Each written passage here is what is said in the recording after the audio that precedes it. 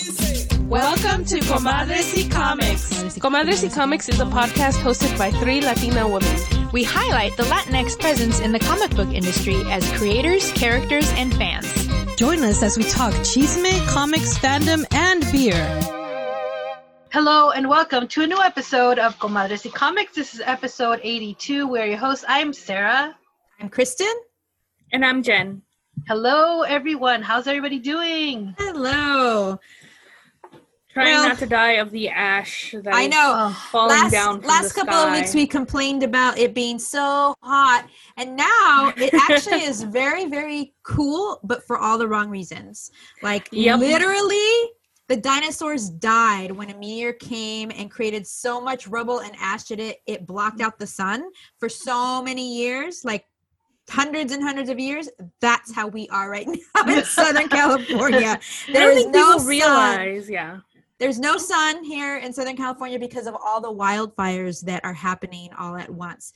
And it's drastically lowered the temperature here, but the air quality is so unhealthy and horrible. Yesterday I tried to go out for a run, and I had planned to do 16 miles, but I only did 5 because my lungs actually started hurting. I couldn't breathe very well. My eyes are constantly red. Yeah, and my nose just constantly draining. Yes, exactly. Yeah. I haven't stepped outside besides to help my parents bring stuff out of the car. I'm just all like, nope, no thank you. I don't want ash in my hair, and I don't want ash in my lungs, so I'm good with staying inside. Unfortunately, there's like, just in the Los Angeles area, there's one up near Pasadena. There's one over in the Riverside area. There's actually some, that's just LA. I know there's some a little bit closer to my hometown, but a lot of them are either 0 or very low percentage contained. And Eddie was telling me this morning that there's one here close to our area that they said that is 0% contained, and that they probably won't see full containment until the end of October. My God. Wow. Oh my gosh, that's terrible. Yes. Yeah. And we could totally tell. I mean, like Jen was saying last episode that the sun looks red. It looks really freaking creepy, like the end of the world. It's crazy. It does, yes. Mm-hmm. Well, dinosaurs, I'm telling you. I think a lot of people think it's hot because there's fires and ash and stuff like that, but that's not how it is. Yeah. It lowered the temperature drastically. Like the weekend before this, it was 100, like in the highest place it went to, it was 121 degrees. Yes. Where I was, it was like 109. I was horrible. I mean, you guys already know. I told you that weekend I was in my chonies and my tata towel the whole weekend. That's what Eddie did say. He was upset about the fires, not because they're destroying wildlife and the forest and whatever, but because it made things cold and I'm not wearing my tata towel anymore. But yeah, no, it's such a uniquely Californian problem too, as well, because it's fire season. We know it's fire season, right. And we're sad to say we're kind of used to it. We're not used to like just how basically we're used to them happening, but I don't think we're used to just how devastating they really are until another town is wiped out, like Paradise 2 years ago, which the fire has officially passed. That fire that destroyed that town. The current one, I think, what is it, the August fire they're calling it? It's I think it's going to like 500,000 acres or something like that. Wow. It's huge. It's huge. Yeah. Mm-hmm. Well, I mean, President Trump has all the answers. Didn't he say if we just raked the leaves, this wouldn't happen? I don't even know.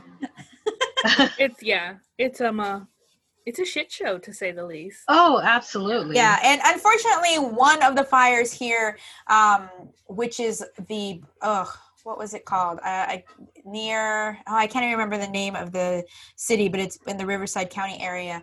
That one was started by, sadly, a gender reveal party where it was human error. But most of the other ones happening, like the one up by San Francisco and up by Pasadena, stuff, those were all lightning strikes. So it's... Wow. Yeah. That's crazy. That is really crazy. Lightning strikes. Wow, that's crazy. If we would have raked the leaves. Yes. Oh, wow. Got it. Anyway, let's get right into it, girls. Chisme de la semana. Kristen, what do you have? Or Jen? You want to start, Jen? Go for it, Jen. Go. No, Kristen, go ahead. Okay, so, well, my chisme is actually something that I just saw online today, which I'm kind of excited about because I don't know if all of you remember how upset I was when Netflix canceled all of the Marvel TV shows, because I was a big fan of all of those TV shows, and I was super sad, even though I understood that it was because their own Disney Plus streaming service, which, hello, where's my Marvel Disney Plus streaming service shows? I'm supposed to get them back in June, and I still don't have anything. But so I kind of understood that, but it was still sad because there was a lot of talk about whether or not the actors were going to reprise their roles or if they were going to completely reboot them and recast them. But today, I actually saw a report that said that Marvel, and it's just Chisme. I mean, this is from one of the Chisme-iest websites online.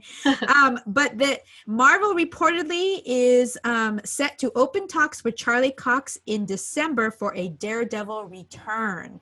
Now, in this Chisme article, it doesn't specifically say if this is for Daredevil to join the MCU through movies or if they're going to do a TV show, but that definitely someone high up is a big fan of Charlie Cox's Daredevil and want to see him reprise that role, which, I mean, did a great job. Unfortunately for me, that was not my favorite. I did like him in that role, but Daredevil was not my favorite of the shows. And I know for a lot, and I say unfortunately for me because I get a lot of hate for saying this, because that show actually was it was a slow burn for me, but just the character development and the story development and everything, people love it. And I got bored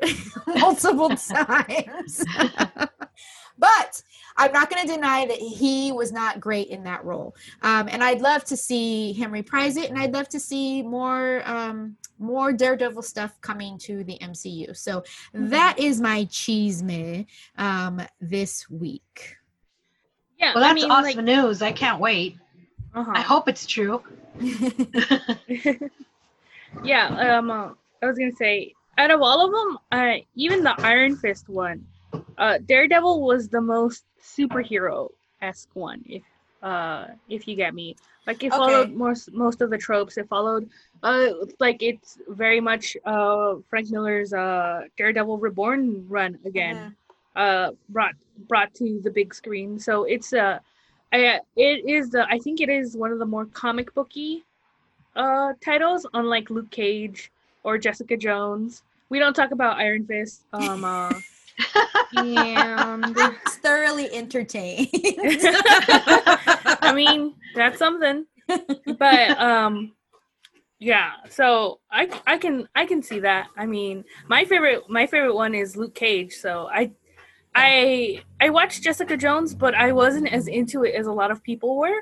I don't even think I've ever finished Jessica Jones. Now that you mention it, I don't think I've seen the last season.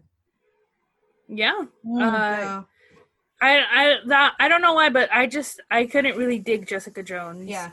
It was good. But it wasn't my favorite. Luke Cage was my favorite one. Yeah. I really loved Luke Cage too. I'm sorry, but I could just watch Iron Fist for that one scene with Louis Tan in it over and over and over again. Valid.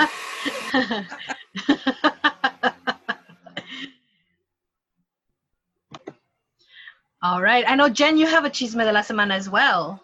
Yes, I do. And it's unfortunately bad news, but Wonder Woman 1984 and Candyman have both been delayed.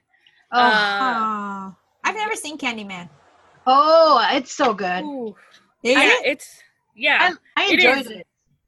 It's a good horror movie. It's like it's pretty good. I watched it when I was a kid, and I probably shouldn't have because I was terrified of it. But this Candyman is supposed to be, it says, like, it's been described as a spiritual sequel to the 1992 film. And it didn't have an official release date, just kind of like a vague, maybe it might come out 2020, but now it's been pushed back to 2021. So it never had an official release date, but it's just been said that it's going to be pushed to 2021. No specification on what month or anything, just that it's been delayed on release. Wonder Woman was actually supposed to come out, I believe, like next week or something. No, I believe it was supposed to come out Labor Day weekend. Oh, that makes sense. Yeah, but they didn't because Tenet grossed only 20 million at the box office. Oh, wow. And so Warner Bros. Delayed Wonder Woman, and it's been delayed for Christmas. Oh, okay. Which I don't think will stand. I don't think it's going to I don't think it's gonna last. I think they're gonna delay it again. And I don't know why they're giving us dates when it's just like, just say you're delaying it till next year. Don't give us a date like Candyman did. I'm perfectly okay.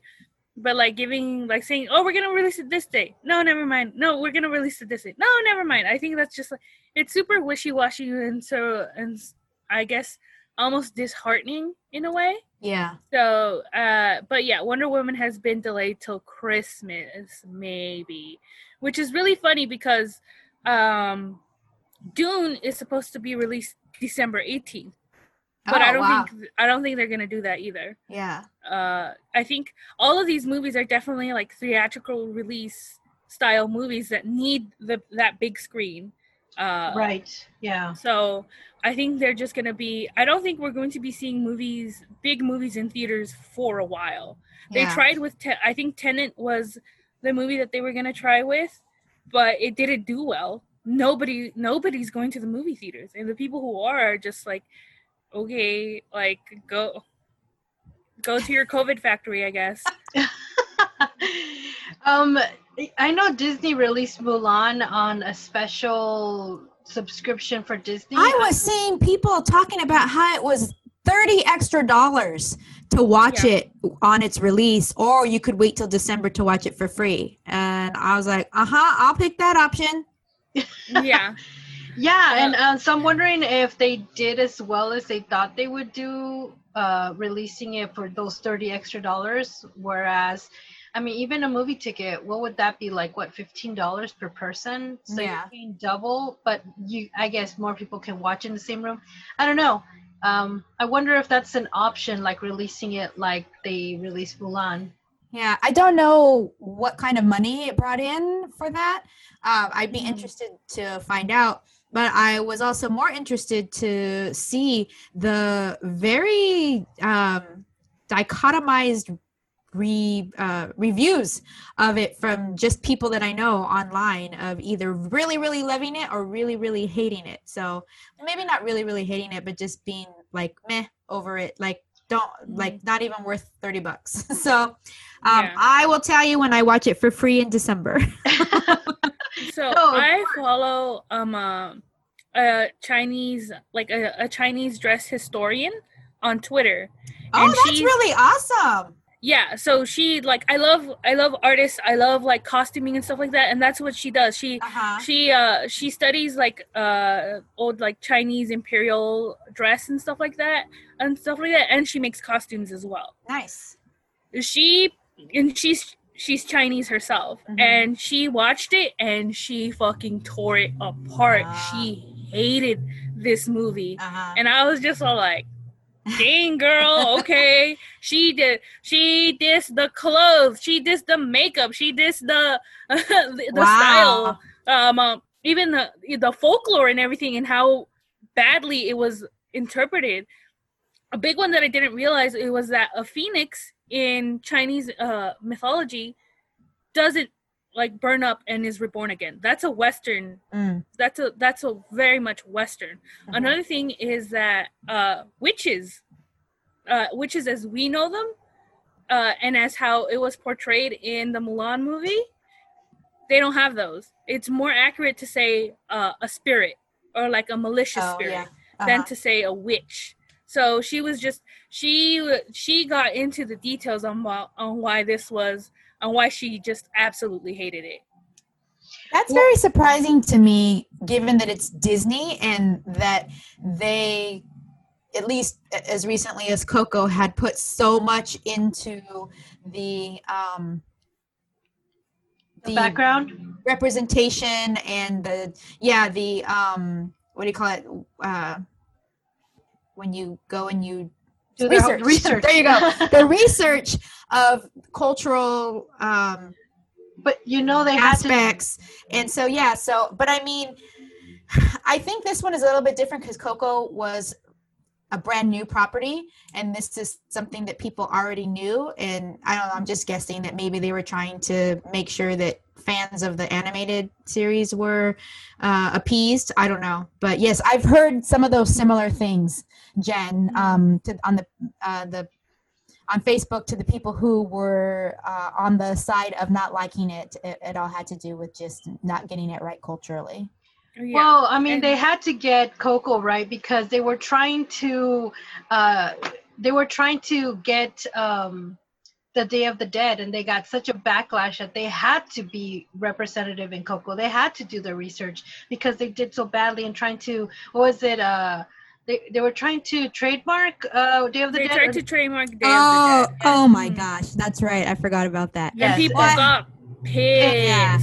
The fucking Mexican government got pissed. I mean, they had to do it right because Lalo was involved and he was going to burn shit down if they didn't. Absolutely.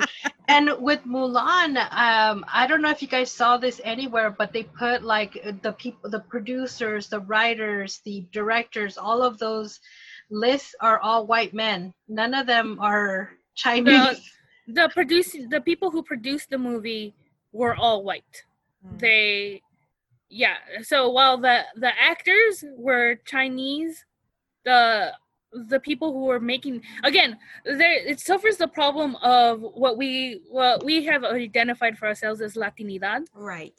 They had none of that, and it emphasized the importance of having people of these backgrounds in the production teams, as the directors, as the costume designers, as the makeup designers, like all of these people, like they know what their culture is, not these other people who are from the outside. And so it suffered a lot from that. And from what I've seen on like my timeline and all of that, it seems to be mostly like a negative reaction. There's some people on Facebook who's just like, yeah, I loved it, but then I look at who it is and I'm just like, of course you would, you don't know any better. I think that it takes a very long time for movies to be produced. And this isn't even an animated movie, and this has been in production for a very long time. I remember us talking about it, when it was first in talks. A lot has happened in our culture during that time. And I think that the community as a whole, American community as a whole, American culture as a whole, just even worldwide culture, when it comes to pop culture, has changed and is changing very rapidly. And people's eyes are more specifically focused on this type of stuff. And I think that very few production companies are going to be able to get away with this for very much longer. Or at least, I mean, they might get away with it in that they make the product, but people watching it are going, or word of mouth is going to spread very quickly. And I think that the reactions of people just not spending their money on the property is going to speak volumes to these companies. At least I hope that's what happens. Yeah, absolutely. No, definitely.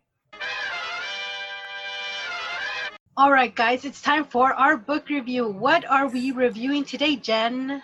So today we are reviewing actually a book that I supported on Kickstarter, and I got volumes 1 and 2 for them. But we are reviewing Buza, which is set in an urban fantasy Middle East that follows Zach and Sam, 2 young people trying to get by in the sprawling nation of Dawlat al-Harir, as they re-examine their cultural identity and find a family in each other and the people they meet there. So I'm pretty sure I butchered that, and I'm so sorry, but it is it is an LGBTQ specifically Middle Eastern fantasy piece that is set in the 90s, but with like some historical like fiction going on, because there's like some catastrophe that's addressed in the book very briefly, that like something happened 100 years ago and that led to how things are now in that book. So it's set in New Year's Eve in 1997, and I first saw it when I was actually kickstarting Mañana, when I was like supporting it, and then I got a bunch of recommendations, and then I saw this, and I was just like, "Ooh, that sounds interesting." I don't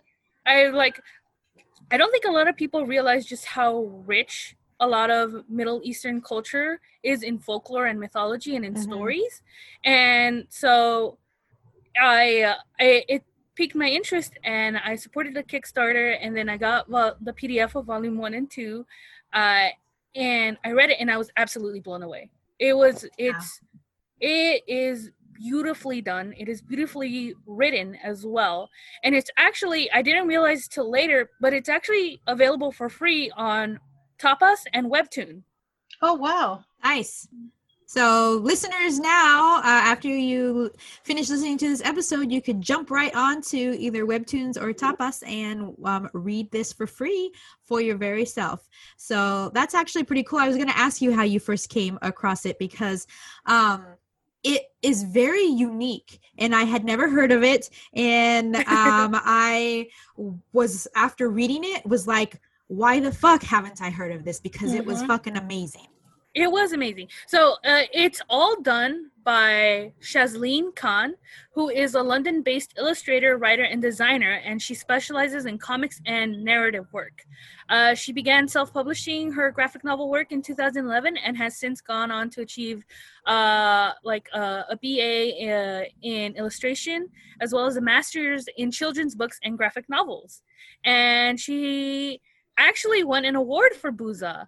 I believe, let me see, I have it right here. Yeah, the Broken Frontier Award for Best Web Comic. That's awesome. Wow. Yeah. And so it's just, I was absolutely blown away by this, and I'm so happy I supported it. Like, yes, I could have read it for, like, after I read it, I was like, oh, I could read it for free. I was just like, but I'm glad I supported this and that I could bring it, because the Kickstarter was to bring it into a print book. Oh, okay. And it was actually, since she is London-based, it charged me in pounds, and that was later converted into American money. Yeah. But to get volumes 1 and 2, it was no more than $15. Oh, wow. Nice. Yeah. So, like, once the conversion and everything, it was $15 to get volumes 1 and 2 PDF format. And, of course, there's, like, you can read it for free, but I really loved this PDF format because, one, on Webtoons, the pages are pretty narrow. In volume 1, you can see kind of the Webtoon format and how it was pretty like long, like this.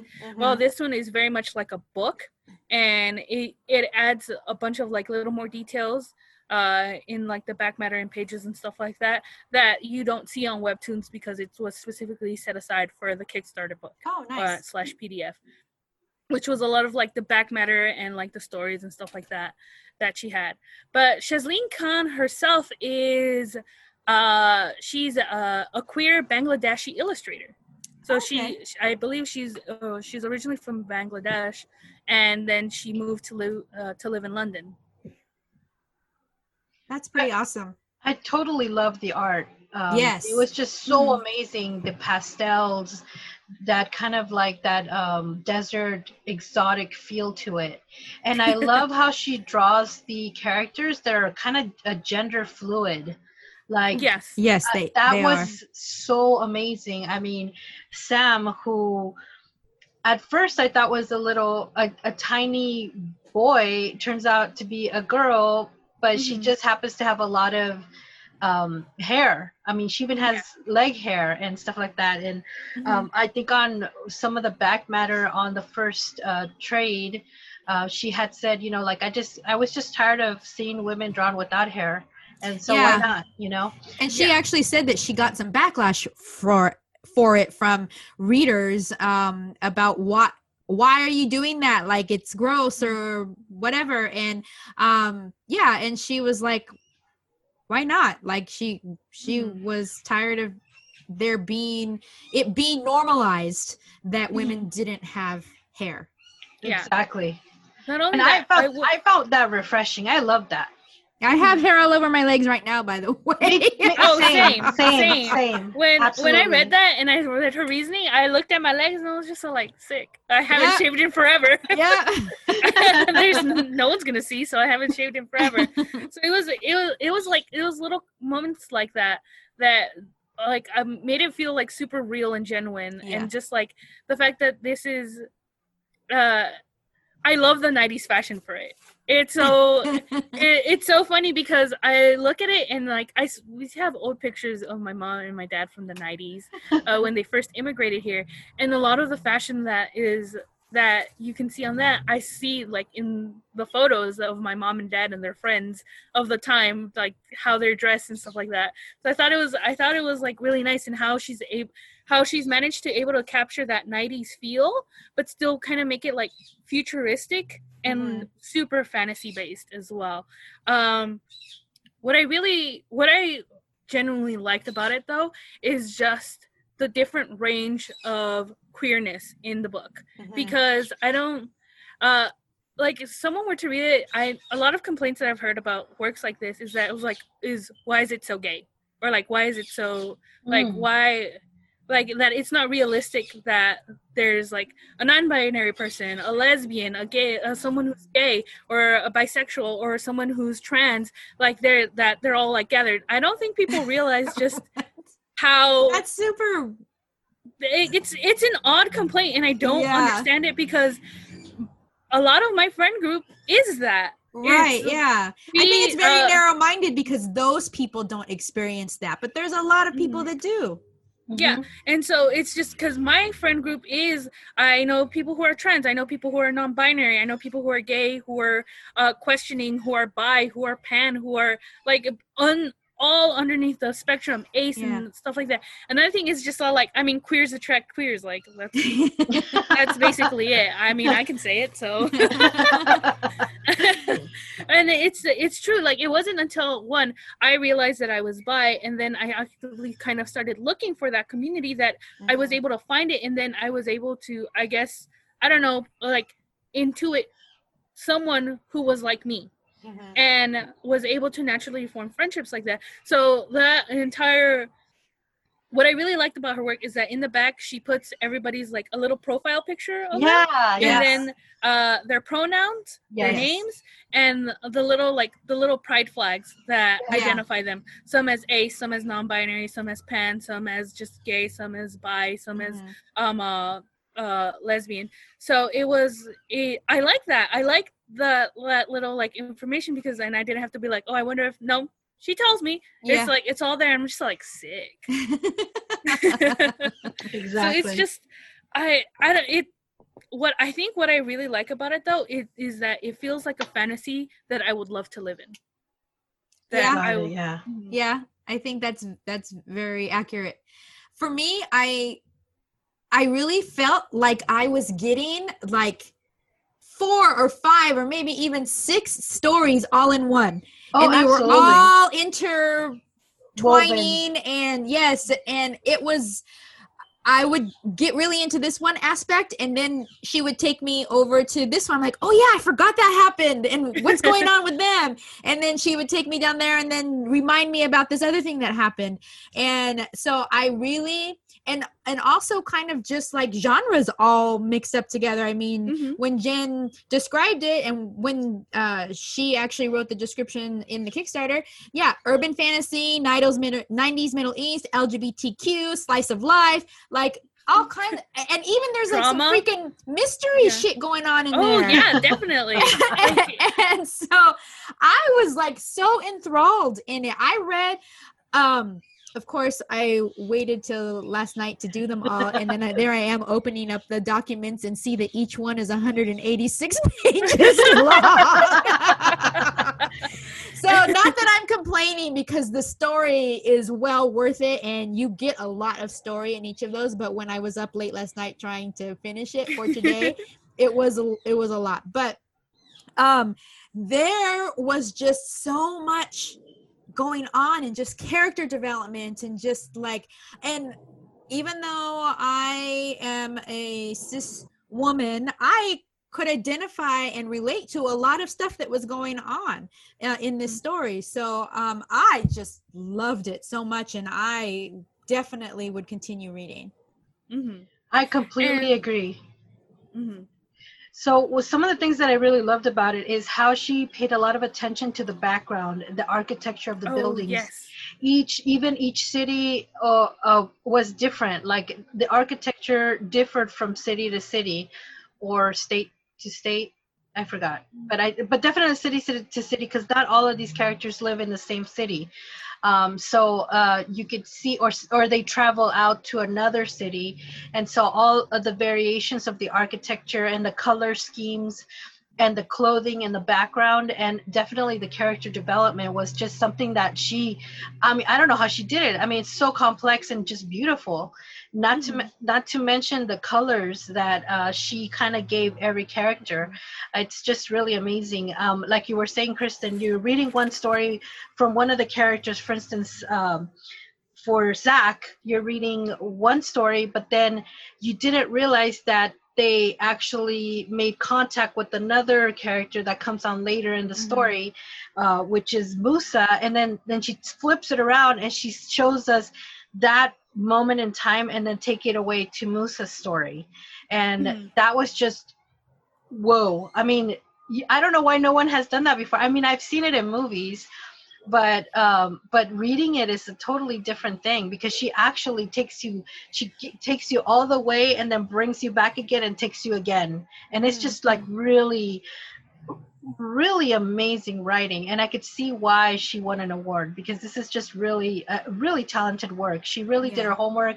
I know in the back she was describing how she tried to be as realistic, because some of these cities have similarities to actually existing cities, and how she wanted to be true to the architecture. So that was amazing to me. And I like at first, like I like how confused I was on maybe the gender or the pronoun of the characters, but I like how it wasn't like a big deal. Like she kind of led you into it, kind of like, it's sort of like when I say that a story doesn't talk down to the reader. This is one of no, definitely. Again, I think what this story also really did well with is, and we have said we have praised books that use Spanish without any like translation for what it means. Yes. Or like just it's thrown in there and it feels natural, and that's exactly what this feels like with the names of the cities being all in Arabic, and names and places, and even like the food styles and everything, and the clothes that people are wearing as well. And she specifically said in the back matter that she based the architecture of each city based on places that she's been to, that she's lived in, and that she knows her friends have lived in, that featured like are heavily Muslim. So she herself is Muslim too. So I just loved how she was able to very like without thought or being like, oh, I wonder if people will understand this. No, she just put it all in there, and she's just like, this is my fantasy world, and this is how I envision it, and this is how it is. And I can't help but commend that. I feel like I should specifically say more about the book. And the book itself follows Zach and Sam. And then volume 2 focuses on 2 more characters, Zen and Musa. And these are kind of like our 4 main characters. Zach is it's really funny because he's kind of like a con artist, but he's also like a phone call sex worker, which was really funny because that's how he meets Zen, who accidentally confuses his phone number for like a therapy hotline. Yeah. So he calls that number, and he's just like, I need someone to talk to, and then he's like, boy, you have called the wrong number. But then what I found really funny or sweet was just like he heard that Zach heard that Zen was in pain, and he's just like, I'll talk to you, like there's no phone sex needed. I'll just be someone that you can talk to. And over the course of volume 1 and volume 2, they form a relationship, and I think that was a long distance relationship because they are both like on opposite ends of the world map that we're given, that is basically the entirety of the Middle East and some parts of Asia as well.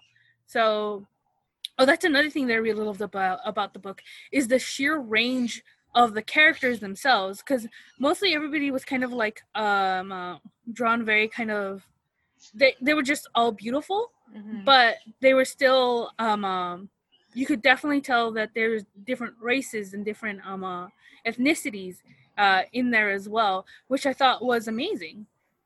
Absolutely. I like that too, the fact that they don't, like I said, they don't talk down to the audience. And one of the things that one of the first things was they were like, do you think I wouldn't recognize Razul? And I was like, what is Razul? So I looked it up, and it's basically it's a messenger or an apostle in Arabic. So I was like, oh shoot, I get it now.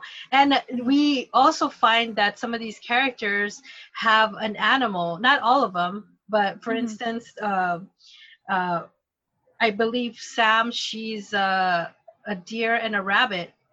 And then when the main character was trying to find somewhere to stay, there was a cat that transformed into a person.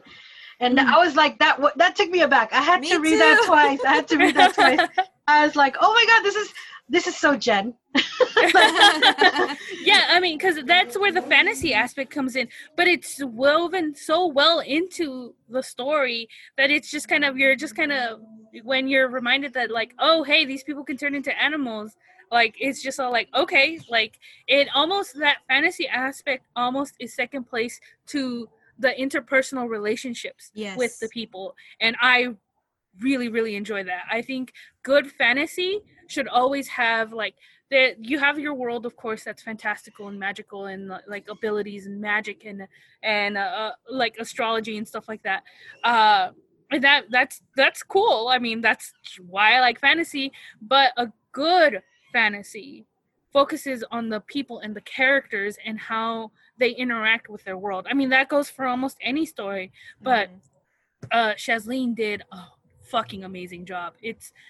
She made me care for each character that was in there, even or at least like find like, I mean, like, this person looks sick, like the oh god, what was his name, but like the Arya, the king, Arya, I believe, or no, she's a prophet. I mean, he's a prophet. Yeah, he's a prophet. The prophet and ruler. Like, I was just like, I don't know what you're doing, but you look hella cool. Like, I mean, did you guys notice his spike heels? Oh my god, I was like, those are metal. They're beautiful. And then he has like an aura or something, some kind of magical lighting, man. And then his jewelry. Oh my god, I'm just like, I want to be when I grow up. You're so cool. You're like, he looked cool, and I love that dedication to like just the clothes and the fashion. I thought that was really cool. Yeah, and I completely agree with what you were saying, Jen, is that the story is just moving along, and then all of a sudden we are like hit in the face with this fantasy aspect, but it's not like overly done. It's not like like, oh my god, look at this. Like, it's just part of the story, and you just keep on going, and almost more importantly is just like these characters living their everyday life. And I really liked that about this story. Mm-hmm. Absolutely. And I love the little things. I mean, not all the panels had dialogue.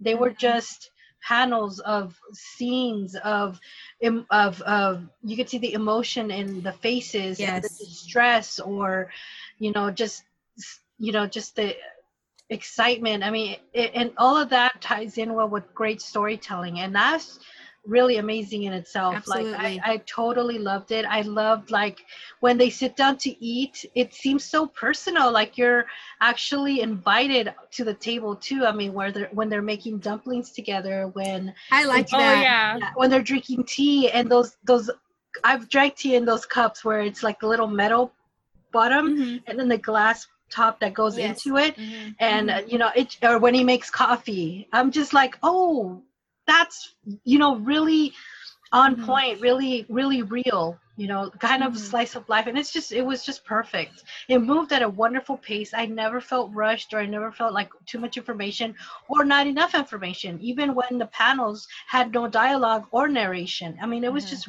brilliant. I think the point you made about showing emotion was very real during the scenes with Zen and Zach, where they're talking on the phone, and their relationship is purely over the phone, but the way that she directed the panel placement and even placed the word bubbles and the lettering and everything was so amazing, and really portrayed the emotions that were there in part of that relationship, and it was very, very effective. Absolutely. I mean, just when you see like Zen lean into the phone, like like almost kind of his head tipped forward into that kind of when you intimately speak to someone and you're kind of emotional, you kind of lean into the phone and kind of your hair kind of comes over your face. I mean, all of that was just really propelled the story and really propelled the emotion and made us have an emotional connection to these characters. So I can't say enough. I mean, this she's completely amazing. I can't wait to read what happens next. It's really a great book. I feel people should go out there and seek it out. It's so good. It's that good. Jen, is we volume 1 and volume 2 started as a webcomic. Is she now currently posting issues of this online? She is. So she updates twice a month. And the August issues are up on Webtoons. I haven't checked Tapas, but it is available on Webtoons. Volumes 1 and Volumes 2 go all the way up to issue number 17, and then after that, issues 18 and onward are available to read on Webtoons. So you can go and check it out and catch up, or just read the entirety of itself.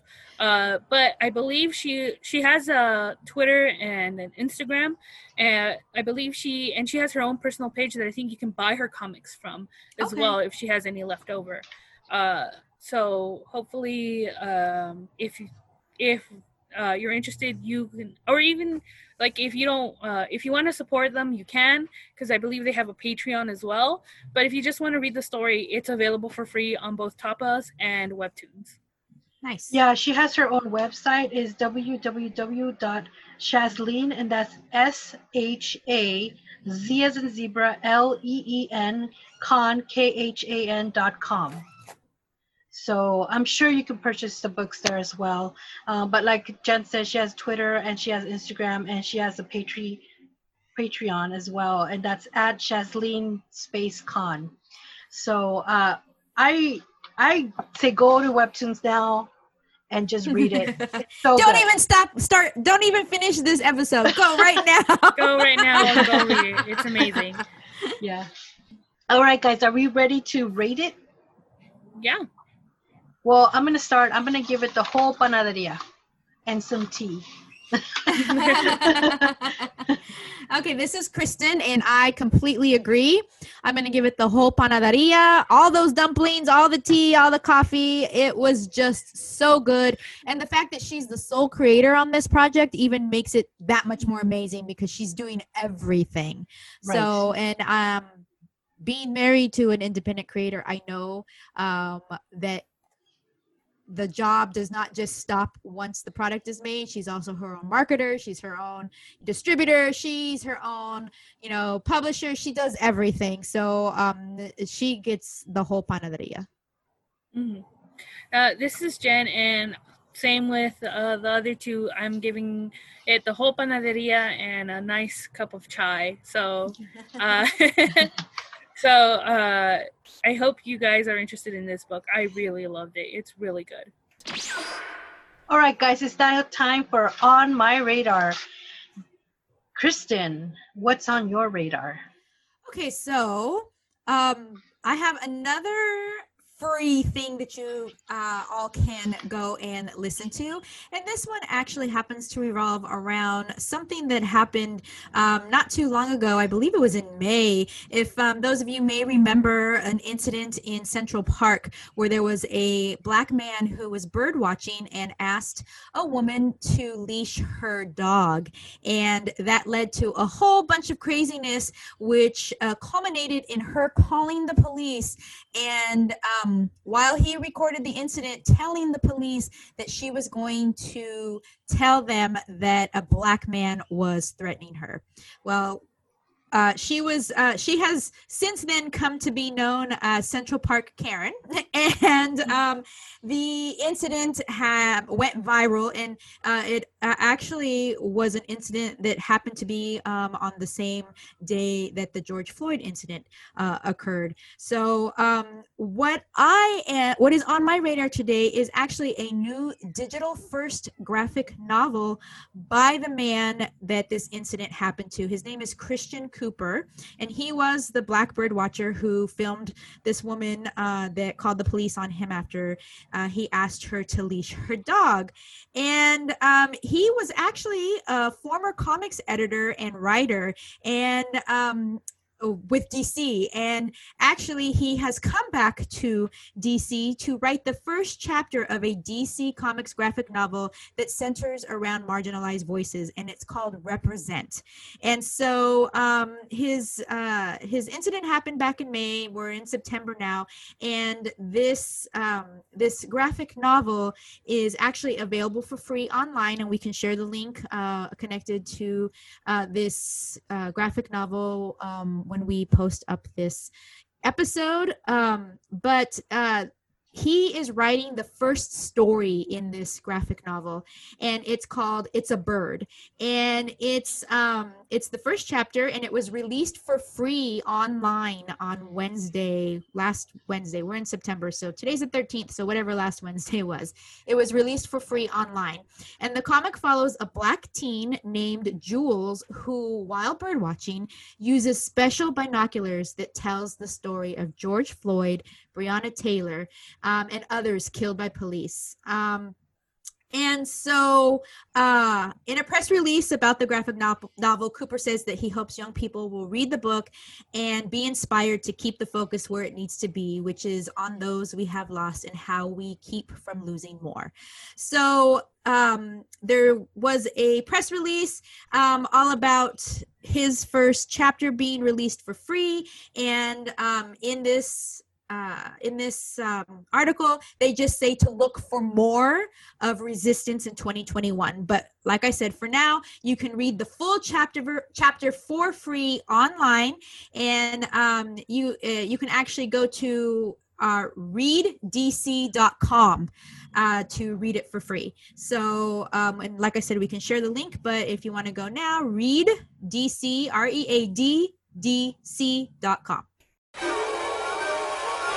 And now it's time for Juntos y Fuertes, guys. And today, me, Sarah, has a Juntos y Fuertes. It's it's a collaboration on a beer. It's a collaboration from Brujeria Company. Remember, we talked about them before. It's actually spelled brew, B-R-E-W, and then Heria, company.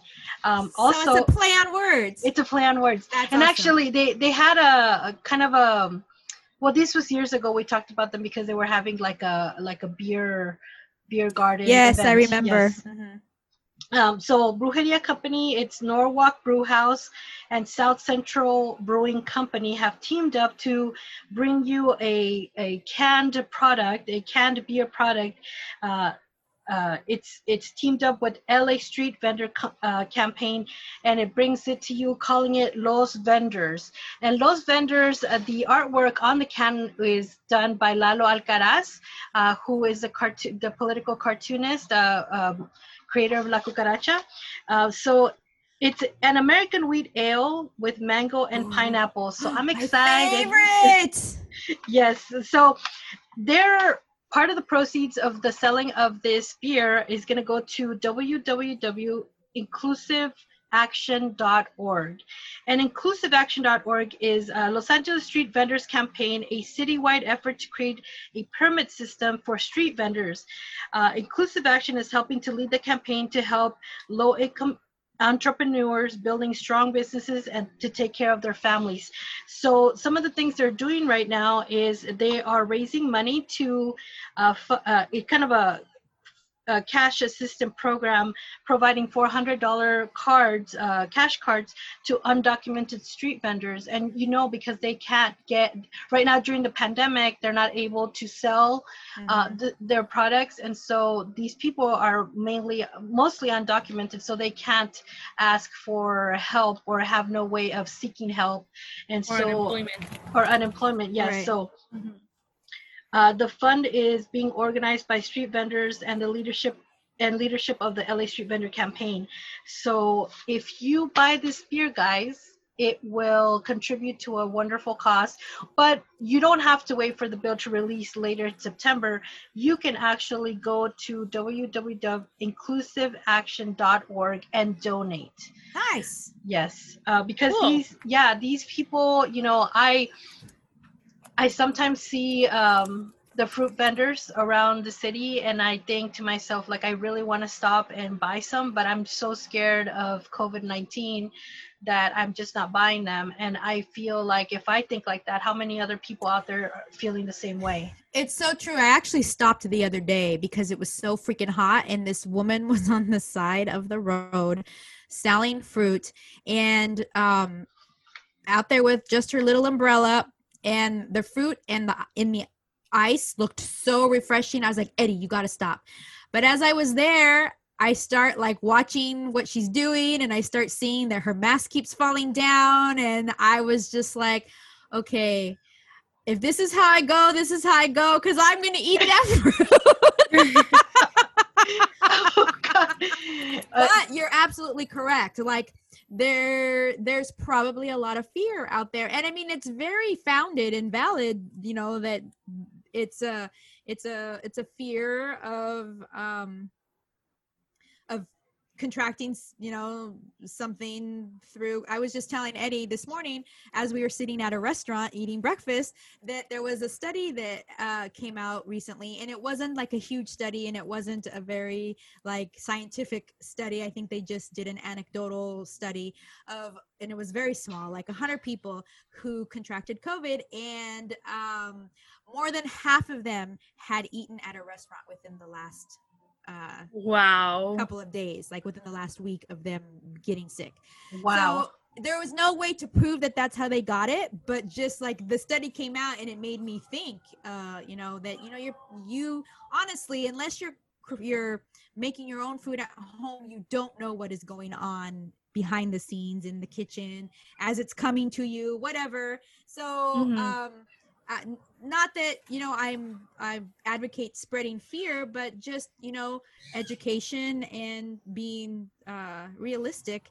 And but I had that exact thought. I was like, well, if this is the way I go, this is the way I go, and I'm gonna enjoy the crap out of this this cold fruit. Nice. And now it's time for saludos. And today we are sending saludos to who, Kristen? We are sending saludos to the 2020 Latino Comics Expo worldwide. Latino Comics Expo was originally founded by Javier Hernandez and Ricardo Padilla, and this is their 9th year, I believe, of Latino Comics Expo, and this is their first year, obviously, of them having to go online due to COVID, but it starts on September 13th and goes all the way through to the very next week, and which is what next Saturday is the 20th. So there is programming every week, and if you are listening to this podcast after that week has already passed, there will be archived panels up on MOLA, Museum of Latino Art Museum, their YouTube, and I believe you can also access it on their website, and you can watch all of the panels that happen during that week. Yeah, and the coolest thing I found is, like, if you register, we have actually shared the link. You register beforehand, they email you the link so you could just click on it and watch the panel when it starts at noon. That's actually what I did today. I saw the Latina Power panel that was actually moderated by Kristen, and it was really awesome. Had such a good time. And let me tell you, I was laying there in bed with my laptop and I watched the thing, and it was just so comfortable. Like I had my coffee there. I was just like, this is great. Yes, the pandemic sucks and whatever, and we would have liked to have gone to actually a physical location, but it's not available. And just having the panels online is just great. It's just really fabulous. So I really highly recommend you register for the panels that you want to see, and that way they can email you right before the panel starts. You can just click on the link and just wait till the panel starts. It's really cool. Really, really cool. No Hall H lines, no sleeping overnight. You get the best seat in the house every time. Exactly.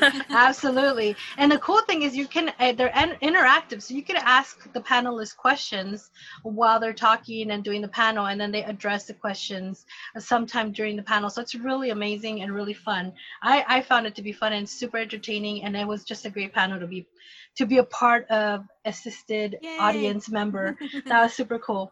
I'd also like to send saludos. I know I've been talking a lot about Concrete Comics, but finally guys, Concrete Comics' Kickstarter is going live on Monday, September 14th, and it's called Genesis. I'm not sure what it is because we still haven't seen it, but I'm very excited. If you want to participate in the Kickstarter or back it, remember we have a Mexican superhero, Andy Starboy, that is going to be they're going to have issue number 1 available on that Kickstarter. So check them out, concretecomics.com, and they'll let you know when the Kickstarter, like I said, Kickstarter's is gone live Monday, September 14th.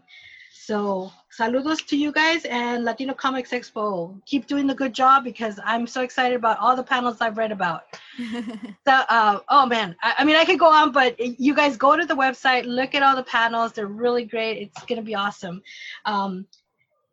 Anyways, where can they find us, girl? This has been a great episode. We're already to the end of this episode. Where can they find us?